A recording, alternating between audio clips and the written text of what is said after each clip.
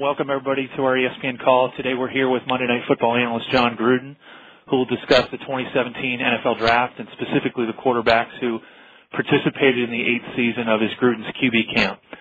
7 quarterbacks who spent time with John this spring, and QB Camp episodes are currently airing across the ESPN networks, including the 1-hour Best of QB Camp show that airs Saturday at 4 o'clock Eastern on ABC.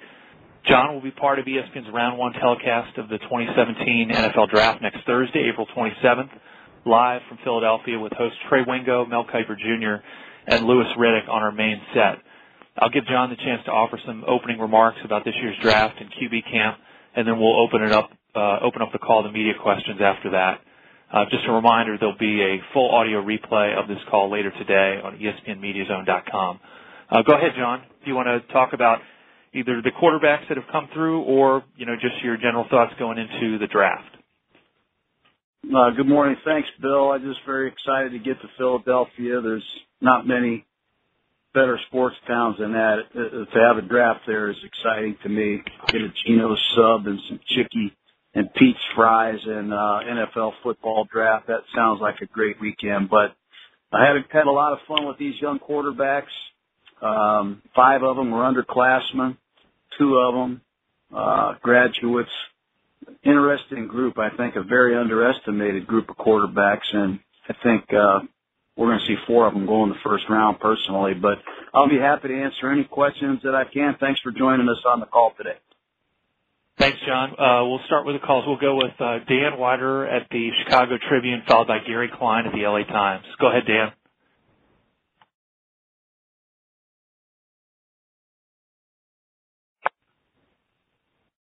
Dan, you on the line?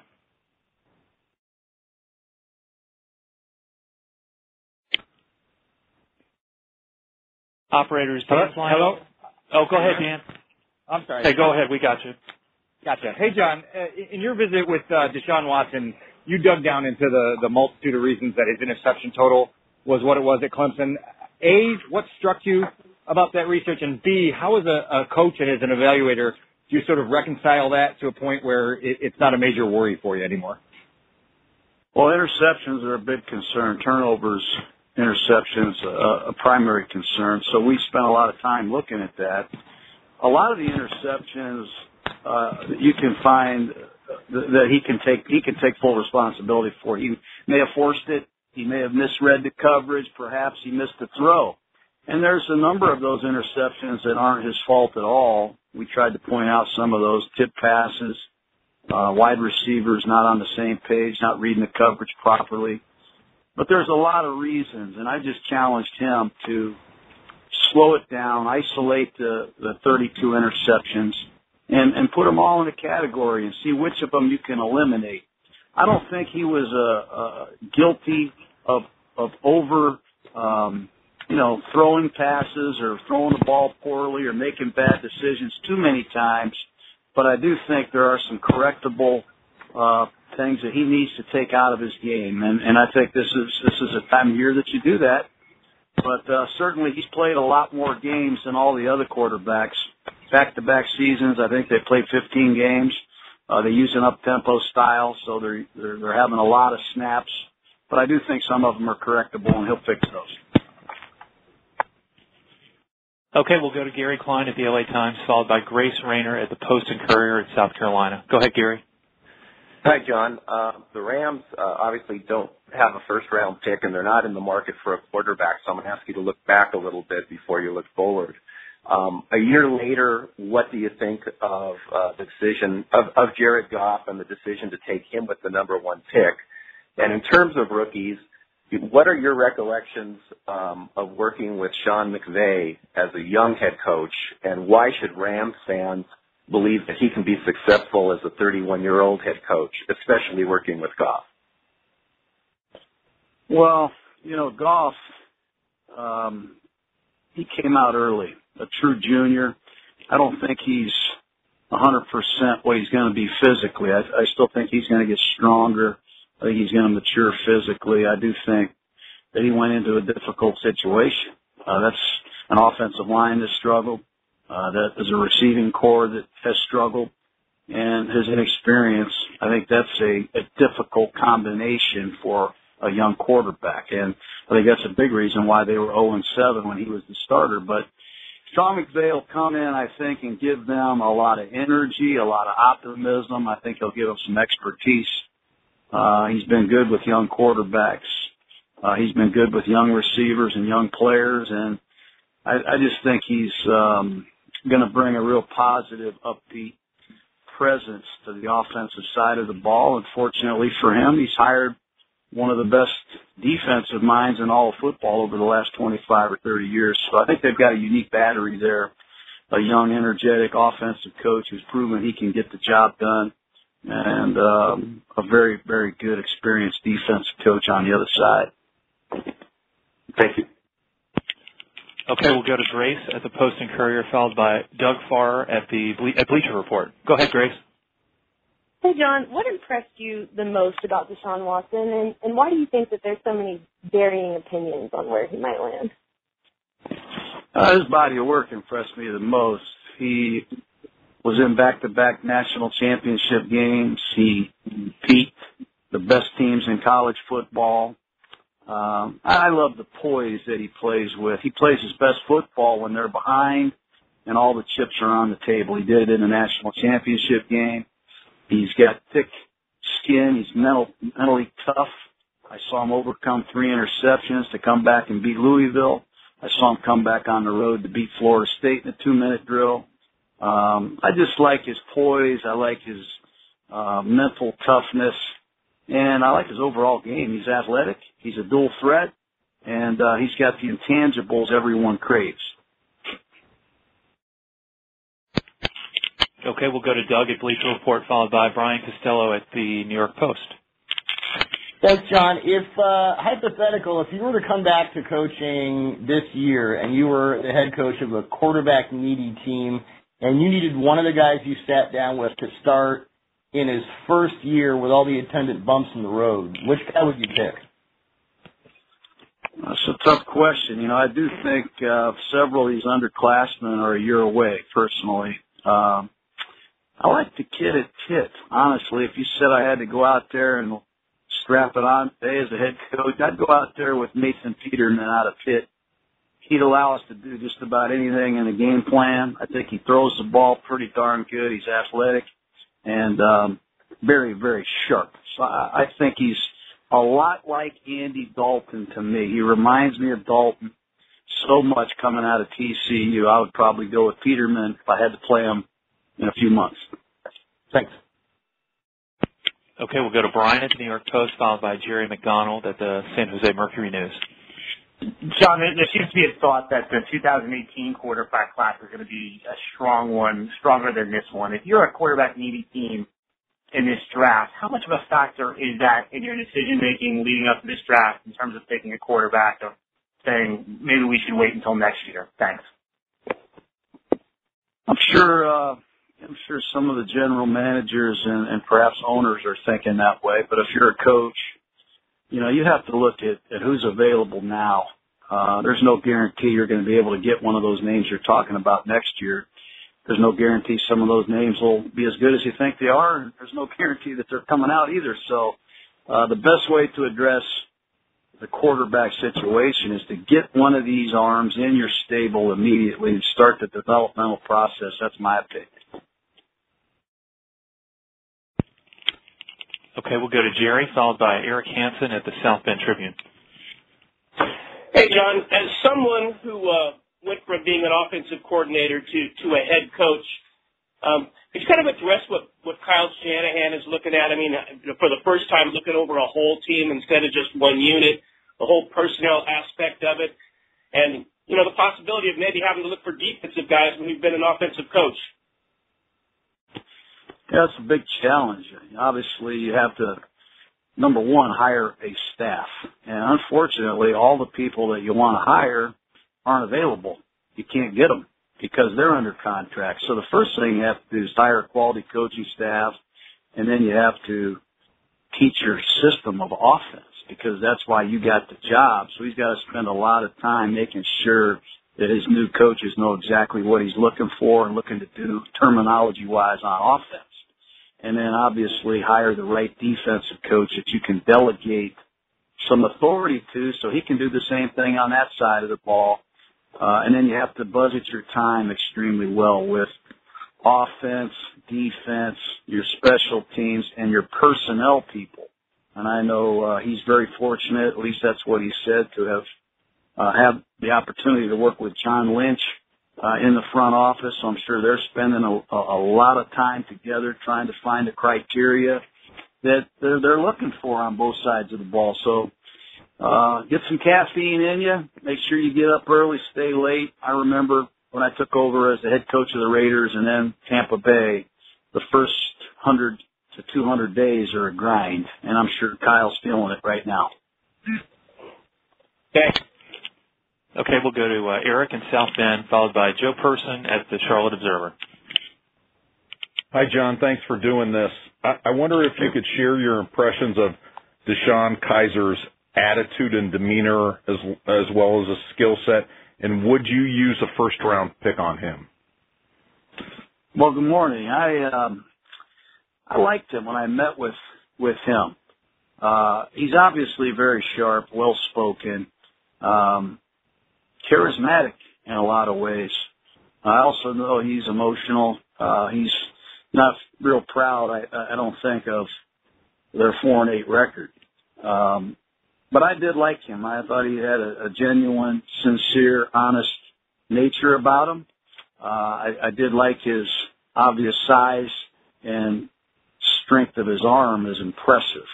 Would I use a first-round pick on him? Probably not. I don't think the body of work is complete. I think there are some things that he's got to resolve in terms of end-of-game situations, winning.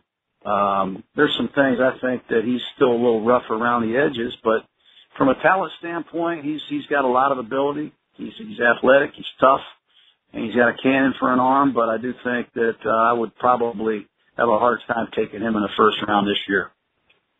Thank you. Okay, we'll go to Joe in Charlotte and then Ben Volen at the Boston Globe. Hey, John, not a quarterback question, but an offensive backfield question. There seems to be a big debate here in Charlotte, maybe elsewhere, in terms of Leonard Fournette versus Christian McCaffrey. Wondering what you think about those two guys and particularly who might fit best in Carolina's offensive system. Wow, that's a great question. They're completely different backs, as you know. I think it depends on what your vision is offensively, what you want to do. I know Jonathan Stewart is 30 years old now. Fozzie Whitaker's there. They've got some pretty good backup young backs, but if you want a feature back, if you want an I-formation tailback, Fournette is your guy. I just think he's built for the long haul. He's a punishing runner. I do like him a lot. McCaffrey is he's a jack of all trades. I think you got to be able to use him creatively in your passing game. That's where, to me, he is the best. In the return games, obviously, but as a receiver, as a joker, as a guy that can line up in any formation and be a threat at any time, if that's your offense, I think McCaffrey is for you. If you're looking to be a little bit more conventional, take the burden off your quarterback and pound the ball, Fournette is your guy. And I think it all depends on which direction Ron Rivera, Mike, and Coach Shula want to go. Okay, next is Ben in Boston, followed by Ray Fittipaldo at the Pittsburgh Post-Gazette.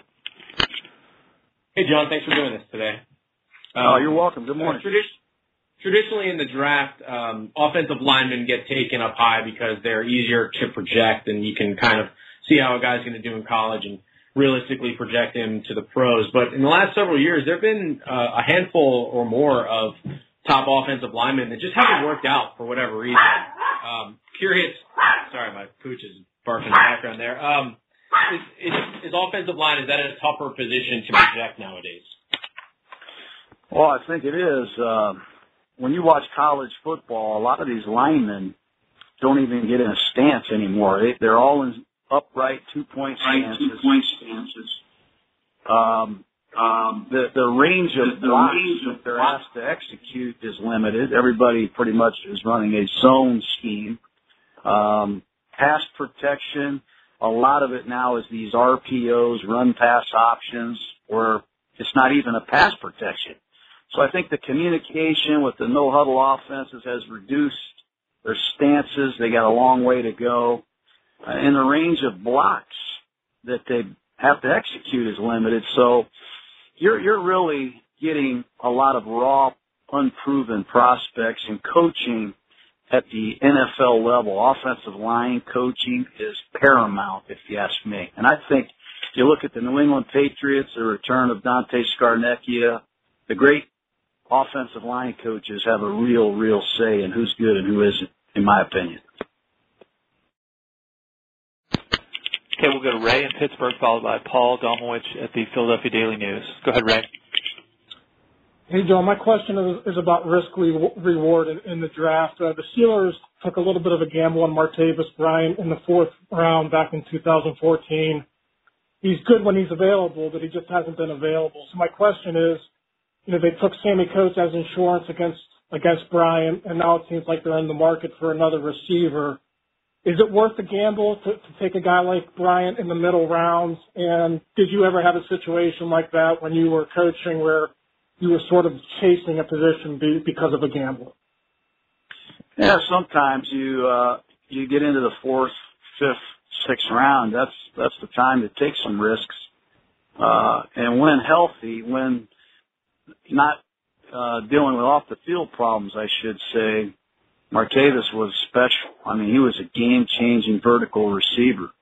And, I personally like the idea of taking on some risk in the draft and counting on my locker room, our coaching staff, our support staff to help some of these young men turn it around. And I don't think that Pittsburgh has given up on either one of those young receivers from what I understand. But I was all for taking some occasional risks in the draft. Nobody is incapable of changing, and I really believe that. And sometimes if you have the right locker room, the right support staff, you can help some of these young guys turn it around. And next is Paul in Philadelphia, followed by Scott Petrak at the Chronicle-Telegram in Ohio. Go ahead, Paul. Hey, John, the Walt Whitman Bridge toll takers said to be sure to stop by and say hello when you're in town next week. Yeah, thanks, Paul. Hey, wanted to ask you about Carson Wentz. You were obviously high on him last year heading into the draft. I'd be curious your impressions on his first season, and also what's the biggest benefit he is going to get from having 16 starts under his belt heading into year 2?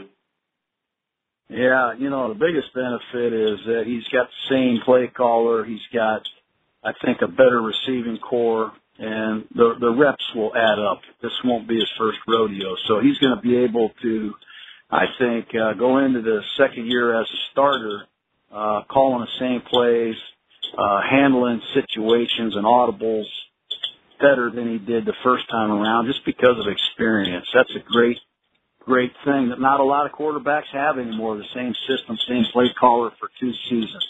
But I did like him a lot for the same reasons I said I would choose Nathan Peterman if I had to play a game in 3-4 months. The kid was well trained in North Dakota State. I was just up there for a clinic a couple weeks ago, and I had a chance to watch North Dakota State at close range. They train quarterbacks differently there. They train football players differently. They're in a huddle. They use a lot of motion and shifts and a volume of plays, and they put a lot on the quarterback at the line of scrimmage. And I think that helped him dramatically handle the variety and all the different things that are in the Eagles playbook. And he's also got a great personality. Look, he can relate to people, and that's another skill I think that is very underestimated, your communication skills, and he's got that. Thanks, John. Mm-hmm. Okay, we'll go to Scott, followed by Nate Davis at USA Today. Hey, John. I was wondering how much you worried about Mitch Trubisky only having 13 starts in college, and can that be overcome in the NFL? And also, his personality. Do you think he can handle the pressure if he got picked by the Browns, his hometown team? A lot goes into that. Well, in regards to the pressure, I I don't think anybody can answer that but him, because it's going to certainly it would I should say certainly be a lot to deal with playing for your hometown team. Do the 13 starts concern me? Yes, they do. I don't remember many quarterbacks coming out with just 13 career starts. They didn't finish strong either. They lost in the bowl game to Stanford. The Virginia Tech game was not good. They lost to Duke in a big game. They didn't finish the season real strong either. And I thought they had a pretty good supporting cast around him. I think you're going to see Bug Howard, Switzer. You're going to see Logan. You're going to see some of those men get drafted. I would have liked to see him stay, but he is talented. He did get results. He did have some really good moments in Tallahassee against FSU, bringing him back to beat Pitt. He is a dual threat. A lot of people don't realize how athletic Trubisky is, but he's still a big mystery to a lot of people in this draft. It's going to be very interesting to see how high he goes. Should he even be in play for the Browns at 1 or 12? Well, Cleveland has got to address the quarterback position. It all depends on what they think of Trubisky, Mahomes, whoever else, Deshaun Watson, they may be considering at the top of the first round. I mean, there are some teams, to me, San Francisco, the Jets, the Cleveland Browns, and there's some teams like Arizona, San Diego, and the Giants that are looking for future quarterbacks. It all depends on how they value the quarterback at the number 1 or number 12 slot. Okay, we'll go to Nate Davis at USA Today, followed by Mark Maskey at the Washington Post. Hey, Coach. When you were in the league, you kind of had a reputation for preferring to work with veteran quarterbacks. Has your perspective on that changed at all? If it's true, having worked with so many of these kids over the years, particularly this year's group. And then I think you said you would consider 4 of these guys first rounders. Just curious which 4 of those would be. Well, I never really, I don't think we ever drafted a quarterback in the first round in the 11 years I was a head coach. Normally, if you're going to work with a young quarterback, you like to get one of these first rounders. We never took one. I think we took Marcus Tuiasosopo in the second round, and they traded me a few months later. So, answer your question, I'll work with any quarterback. I don't care if they're 13-year veterans or 1-year starters in college. But the 4 quarterbacks that I like in the first round, potentially, I do like Deshaun Watson going in the first round. I think he's going to be gone. I think Mahomes will go in the first round. I think Mitch Trubisky will go in the first round. That's 3. And the question is, who is the 4th? I just think there'll be a sleeper somewhere along the road. I have no idea who it'll be. It could be Kaiser. It could be, who knows? It could be Peterman. But I do think you'll see 3, potentially 4 go in the first round. Next is Mark in Washington, followed by Sam Farmer at the LA Times. Hey, John, I also wanted to follow up on you saying 3 or 4 in the first round. Do you think that's because that there are 3 or 4 legitimate first-round quarterbacks in this draft, or do you think this is sort of the need of the teams pushing guys up who maybe don't deserve to be first-round guys? Well, I think these guys are very talented. I think, like I said earlier on the call, some of them might be a year away. But you have to start the developmental process quickly if you need one. And when you look at some of these teams, New Orleans Saints, for instance, who's the heir apparent to Drew Brees?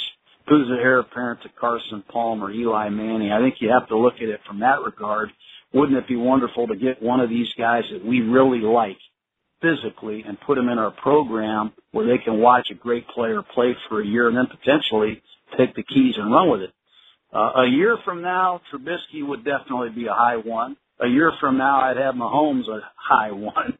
The same probably with Kaiser and Deshaun Watson had they stayed in college. So, look, I think you have to have the foresight, the confidence, and certainly the coach in place to help get this done. But these are some talented young arms entering the draft this year, and I really like Josh Dobbs at Tennessee as well.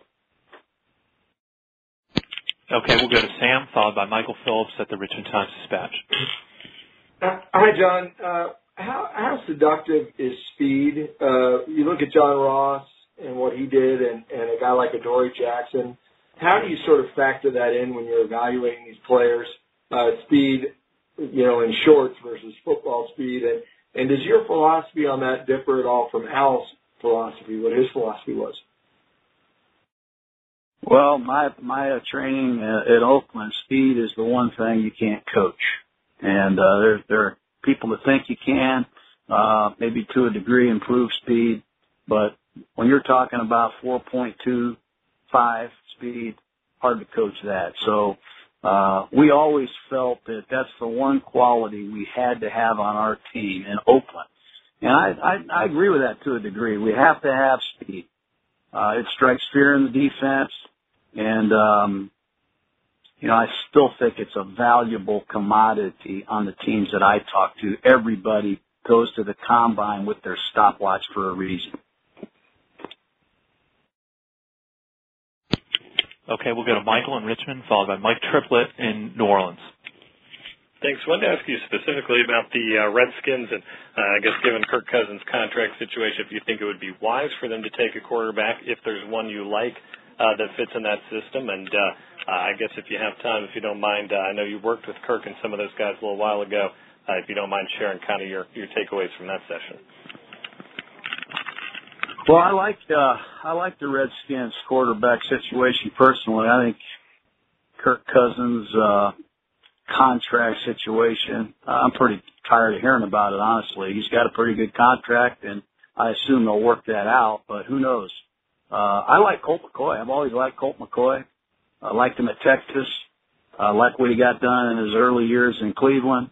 And when he's been asked to play, I think he's pretty good. Spent a little time, as you said, with some of the Redskins down here in Tampa. Really, it was Kirk Cousins running the show, getting acclimated to Terrell Pryor, getting Josh Dotson running around again, and Jamison Crowder and Jordan Reed. So it was a lot of fun. Nate Sudfeld was here, another quarterback who I think in year two will be much more competitive in the preseason because he'll be able to call these plays and have a better chance of executing them. But I like the Redskins. I think they've got three young quarterbacks that are all pretty darn good. And Kirk Cousins, assuming the contract gets worked out, that'd be exciting. But if it doesn't, I'm sure they'll have to address the situation based on the need. But I like their position. I really was intrigued with Terrell Pryor. Probably one of the most interesting athletes I've ever seen in my lifetime. I can't tell you how impressed I was with how he moved around, how sharp he was, and how much he loved it. He's a freak now. I really have not seen many athletes come through my doors like Terrell Pryor. Maybe he'll play quarterback. Who knows? Okay, we'll go to Mike in New Orleans, followed by Dave Burkett at the Detroit Free Press. Hi, John. You mentioned the heir apparent concept. I'm curious, how do you view that dilemma? A team like the Saints, they could draft a quarterback in the first round, but, then they're wasting an opportunity to have someone who can help them win while Drew Brees is the quarterback. How do you balance that? And the second part of the question is, if they do use one of their 5 picks in the first 3 rounds on a quarterback this year, who do you think is the best value? Someone at the end of round 1 or someone in 2 or 3? I think that's a tough question. Sean Payton's gonna have to have one of these quarterbacks blow his doors off. Somebody that really meets his imaginations and expectations of the position. They did this a couple of years ago with Garrett Grayson in the 3rd round. I believe Grayson is on the practice squad. The later you take one, the less chance you hit on one. If Mahomes or Dobbs or Peterman or Kaya or whoever has blown Coach Payton's doors off and he sees the qualities and the criteria that he's looking for, I wouldn't be shocked at all if New Orleans takes one of these kids in the first round. But we all know Payton has a real vision for the position, and it's going to take a real stud to come in there and take the keys away from Drew Brees. You're exactly right. So I think it really depends on if any of these guys really impress the head man enough. Okay, next is Dave in Detroit, followed by Ryan O'Halloran at the Florida Times-Union. Hey, John. Thanks for this call as always. Got a receiver question for you. I was curious the top three receivers, I guess, Williams, Corey Davis, and Ross. If one of those players happened to make it to the Lions pick at 21, I was just curious if you think they are an elite enough talent that it might benefit the Lions to take them instead of filling some other more pressing need, and maybe which one of those guys is most likely to make it to 21 in your mind. Yeah, I really like Corey Davis out of Western Michigan. I can only imagine him playing in that dome with Matt Stafford for the next several years. I love Corey Davis. I can't imagine him being there. I just cannot. And if he is there, I would assume Matt Stafford would make a few phone calls to try to get that transaction done. I think Mike Williams is interesting from Clemson. He's a 50-50 jump ball receiver a lot of the time, and he comes down with some magnificent catches. I think the injury a couple years ago, I didn't see him play, but he responded this year in a big way. I think he improved after the catch. I think his range as a route runner has improved. But I don't see either one of those two guys being there at 21 personally. And John Ross, there's just people that question the durability. He missed 2015 with the knee injury, but on the tape I see from this year, he's a tremendous reverse runner. He can blow the top off of the coverages and let Golden Tate work underneath. I'd be thrilled with all three of those at 21, but I really can't see Davis or Williams being there. And I'm sure if John Ross is there, he'll give a healthy consideration, but I wouldn't probably go there if I was Detroit because they just signed Marvin Jones from Cincinnati, who is similar a year ago. Okay, we'll go to Ryan in Jacksonville, followed by Matthew Foley at OZ Media. Go ahead, Ryan. Hey, John. Follow up on Peterman since he's a local kid. What were your takeaways from your day with him doing the show? And then second part is, you're familiar with Nate Hackett. Can he salvage Blake Bortles? I like Peterman. I've known Peterman a long time, from his days at Knoxville where he played at Tennessee and before he transferred to Pitt. You walk away from Peterman and you feel like I said earlier, you were with Andy Dalton. His passing mechanics, his whole demeanor, he is buttoned up all the way. He is sharp. He is in the channel, I think, of success. I think he's going to be a real good pro quarterback. I just have a real confidence in that. He can memorize, he can execute any play you dream up, and he loves it. And I really like him. I'm smitten with him a little bit as a player. And I think Nate Hackett has his hands full. Bortles has got a lot of pressure on him. I think he's 11-34 as a starter. He's got to play better. That's the bottom line. And to do that, obviously they've got to have a better balance in their offense. They've got to protect better. I don't know of anybody that's been hit or taken more sacks than Blake Bortles in the last 3 years. So I'm sure it starts with protection. It starts with getting some balance, running the football, and fixing some of his mechanics, which clearly were flawed later in the year. Okay, next is Matthew Foley, followed by Seth Walder at the New York Daily News. Hi, John.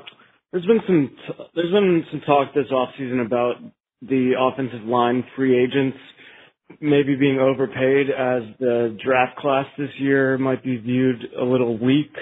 Do you see any other positions that in this draft that might be top heavy and also lacking on both sides? So some drafts that are top heavy and some other positions that are maybe it's skimpy at the top. I don't know that there's a lot of surefire hits that people feel like in the offensive line, whether it be guard, tackle, or center.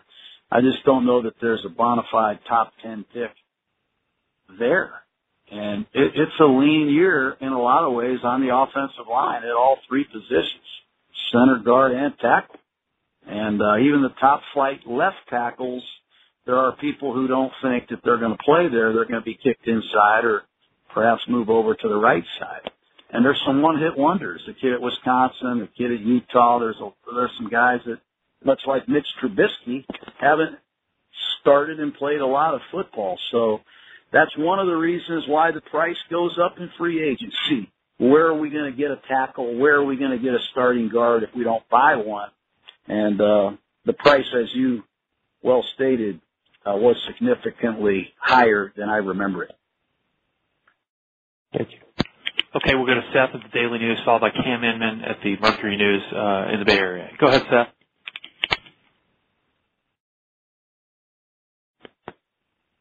Seth, are you on the line? The line is open. Seth, are you there? No? Okay. All right, we'll move on to Cam Inman, followed by Steve Serby at the New York Post. Go ahead, Cam. I got on the call when you were talking about Kyle Shanahan and needing to caffeine up and being in the grind. Did you talk about just which of these quarterbacks might best fit his system and be able to understand it so well and comprehend it? No, I did not talk about that. That's a great question. Like I said earlier, a lot of these guys are in no-huddle offenses. They operate at the line of scrimmage. They don't even have a snap count, a lot of them in college football anymore. If anyone realized what goes into the pre-snap or the snap count, it is mind-boggling. And I know that's a big part of Kyle Shanahan's offense, getting a pre-snap read, getting ourselves in the best possible play. You're going to have to project. He's going to have to project. And I know he's spent a lot of time studying this year's class of quarterbacks. Be interesting to see what they do with the number 2 overall pick. But Brian Hoyer will be a good stopgap quarterback, I think, until they get a young guy ready. Hoyer is excellent, I think, in a meeting room with a young potential arm. But I think Mitch Trubisky fits their system. I think Brad Kaya in the 2nd or 3rd round would fit their system. He's tough. He's a pocket passer. He can handle a lot of football. And a year from now, Kaiser, Mahomes, I'm sure there's some guys that really interest Kyle, but perhaps not right away. They just need a little time. Hey, John, follow up on just one other 49er note. They've parted with Kaepernick after 6 years. Where do you think he might end up in just knowing the landscape of the NFL and quarterback? Don't know. Robert Griffin and Colin Kaepernick, they lit the league on fire a couple years ago with the kind of quarterback play that had never really been seen before, the running quarterback, option football. And they really haven't progressed as passing quarterbacks, and they've taken too many hits and too many sacks. And for that reason, they haven't found a team yet.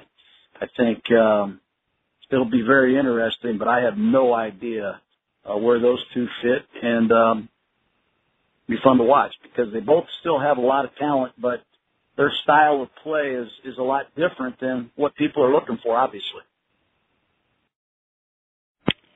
Okay, we'll go to Steve Serby at the New York Post, followed by Jim Wyatt at the Titans.com. Go ahead, Steve. Yeah, thanks. Hi, John. Just wondering what your evaluations are of Mahomes and Davis Webb. Well, Mahomes, I tried to say this. We had a show that we did earlier. To me, he's the most intriguing player in this draft. His arm talent is special. He can really rifle the ball, not only with velocity and accuracy, but he can do it from awkward positions. I mean, he can throw the ball sidearmed, off balance, under duress. He can really rip it. I just think he's got a big-time arm. He's athletic. He's got a huge upside. He's going to take a little time making a transition. He's a true junior. You can't forget that. And Davis Webb is interesting. He is a transfer from Texas Tech to Cal. Played in a no-huddle offense, similar to the one, obviously, that Jared Goff played in. He displays some touch and accuracy and arm talent. He's not a mobile quarterback. He's not the athlete that Mahomes is, but he is accurate. I think he had a very good week of practice at the Senior Bowl, not only on the field, but I think he proved to people that he can adapt quickly and learn. And I think he's going to be in the conversation with a lot of these teams in the first 2 days, 3 days, 2-3 rounds of this draft. Next is Jim Wyatt, followed by Adam Jans at the Chicago Sun-Times. John, I want to ask you about a pair of Tennessee quarterbacks. First, Marcus Mariota, what you've seen from him in his first 2 years and what's next for him. And then also, if you can talk about Josh Dobbs and what could be, how you think he'll do at in the NFL. I like Marcus, obviously, coming out of Oregon. He was very, very interesting to me. He threw the ball with accuracy and touch, athletic, great kid, sharp. He had all the things I was looking for. The only thing he hasn't been able to do, in my opinion, is stay healthy. And that's a challenge that he's got to meet. And I hope he does that. As they continue to improve that roster, I suspect he will continue to improve, and I think he can be a great frontline Pro Bowl quarterback in the league. I don't have any doubts about that if he can stay healthy and they can add a few pieces to their receiving core. He just got all the intangibles and all the qualities that I'm looking for personally. But with Dobbs, I would love to get my hands on him. He, to me, is a great sleeper in this draft. He played in an offense where there wasn't a lot of pure dropbacks. He was a running quarterback. He has over 400 attempts rushing. I mean, he ran for over 2,000 yards in the SEC. But if you watch the second half of the Florida game, if you watch the Nebraska game and the bowl game, you see passing ability. I think he, much like Davis Webb, stood out at the Senior Bowl as a guy that could make a quick transition. This kid is smart. He loves it. He'll be a quick study. And his athleticism is going to be hard to keep off the field. This guy's got the heart of a champion. I really like Dobbs a lot. Hopefully somebody with a real creative mind gets him. Okay, we're about 45 minutes in. We're going to try to go 10 more minutes. We've got a number of callers, but we do have a hard out at 5 minutes till. We'll go to Adam Jans in Chicago, followed by Jim Kleinpeter at the New Orleans Times-Picayune after that. Go ahead, Adam. Hey, John. You mentioned that some of these underclassmen quarterbacks will require some time. In general, what difficulties do these guys face when they're transitioning to these NFL systems? And where would you start the process of this transition if you were with them? Well, that's what we do at our QB camp. We start with the snap count. As you know, a lot of these offenses in college, they clap their hands or they point to the ground. There's a silent count. They don't use a snap count. So just teaching them a dummy snap count, a hard count, how to utilize the pre-snap, get the information you want. It's extensive. It doesn't seem like a big deal, but it's huge. And then you got to recognize defenses. As you see in college football, a lot of these guys look to the sideline. The coach is holding up a board, and they point to a picture. They give some signals. Hey, the quarterback has to recognize the front, the coverage, the matchup, and their recognition of these things is a long way off because they're underclassmen and because they're getting a lot of the information from the sideline. So it starts there. Snap count, terminology, communication, recognition. And I think if they can learn those things, they'll have an opportunity to go out there and execute because there are some strong arms and some athletic talents in this draft. Okay, we'll go to Jim in New Orleans, followed by Matt Lombardo at NJ.com. John, do you think that what Ezekiel Elliott did with Dallas last season has any effect on the way NFL teams are looking at this year's crop of running backs, or is it making anything new? I think perhaps. I think Ezekiel Elliott did a great job. I think a lot of people also are looking at what Dallas has done with their offensive line. You know, they've got, I think, the best offensive line in the league, the best blocking tight end in the league, and that's a big reason why Zeke was able to go in there as a rookie and be as great as he was. I don't want to diminish his performance, but if you have the offensive line and the blocking tight end and the components that allow you to run the football, that too is being scrutinized by teams. But Elliott's, I think, Pro Bowl campaign as a rookie will certainly make people feel a little bit better about taking Fournette or McCaffrey or Cook or one of these backs in the first round, certainly. It can always help. Mel Kiper won't agree. He won't agree. Kiper doesn't think he should ever take a back in the first round. I can't wait to hear what he says this year. Okay, we'll get to Matt Lombardo at NG.com, followed by Jimmy Durkin at the East Bay Times. Matt, are you there? No response from Matt. The next caller, please. Okay, we'll go to Jimmy Durkin at the East Bay Times, followed by Brian Batko at the Pittsburgh Post-Gazette.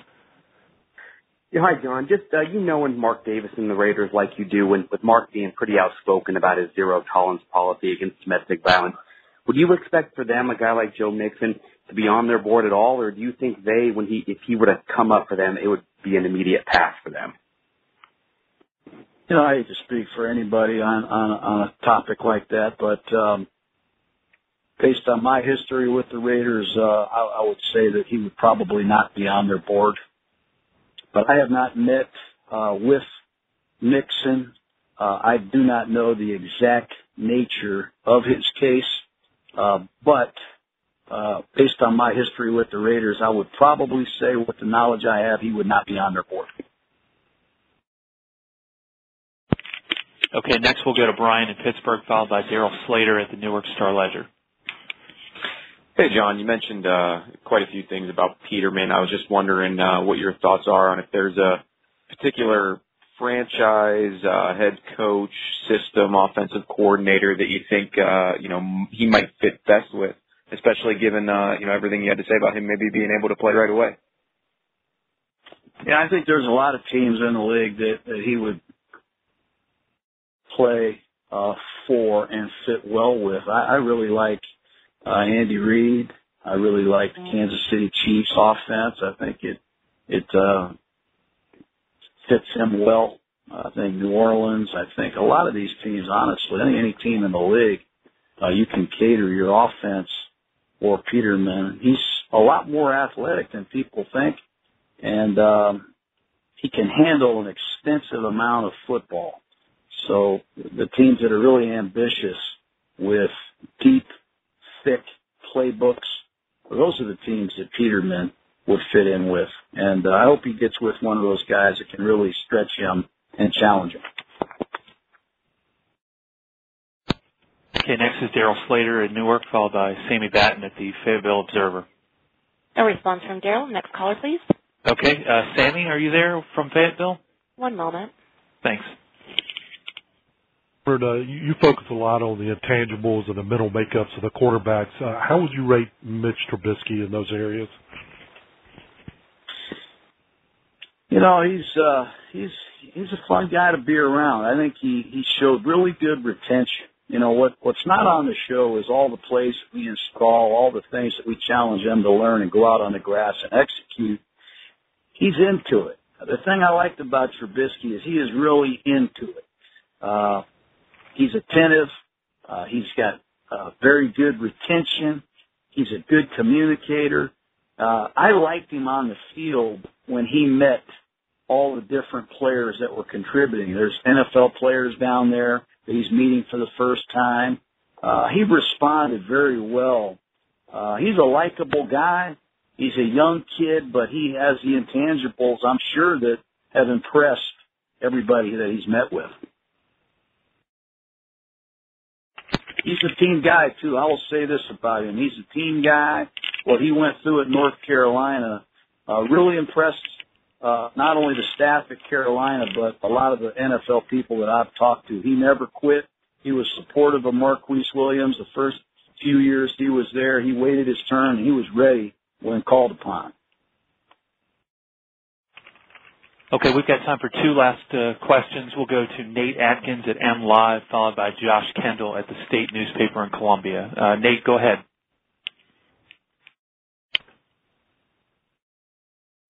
Yeah, John, I just want to know, how do you rate Hassan Reddick from Temple? What kind of impresses you the most about his game?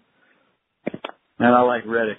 You know, he reminds me, I was telling somebody the other day, he reminds me of Hugh Green coming out of Pitt a long time ago. Hugh Green was an undersized defensive end that played for my old Tampa Bay Buccaneers as an inside linebacker.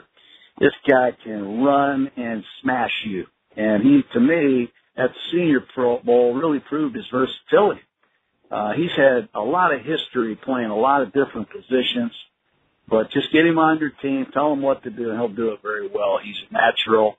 He's a real hitter, and just a very, very natural football player. And you can use him creatively as a pass rusher. You can use him as an inside backer. God knows what he would do on special teams. He'd be a special teams demon. So I really like Reddick. And our final question will be Josh Kendall at the State. Go ahead, Josh. Hey, John, thanks for your time. You mentioned Mike Williams from Clemson earlier. For you, what's the quality that he has that stands out the most that will serve him the best at the next level? And then conversely, what's the thing that he needs to improve upon the most? Well, I think when you look at the Clemson receivers, starting with DeAndre Hopkins, Sammy Watkins, Martavis Bryant, they have a history, a pipeline of producing down the field, vertical, go get it, 50-50 jump ball receivers. And they're committed to it at Clemson, and they're great at it. And that's why they are holding the trophy. Mike Williams Williams is not playing 50-50. He's playing 80-20. When it's up in the air, he's probably getting it. He has great hang time. He has an incredible vertical leap and just a real good playing strength. I just think he needs to get in a huddle and go in motion and line up in some different positions and run a new route tree, some things maybe that he hasn't run before. So I think that's the biggest challenge that he'll have.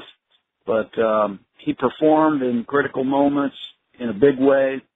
He's a showman, and he's a guy that can really be a force in those red zone 50-50, 80-20, whatever we're calling them now, jump ball situations.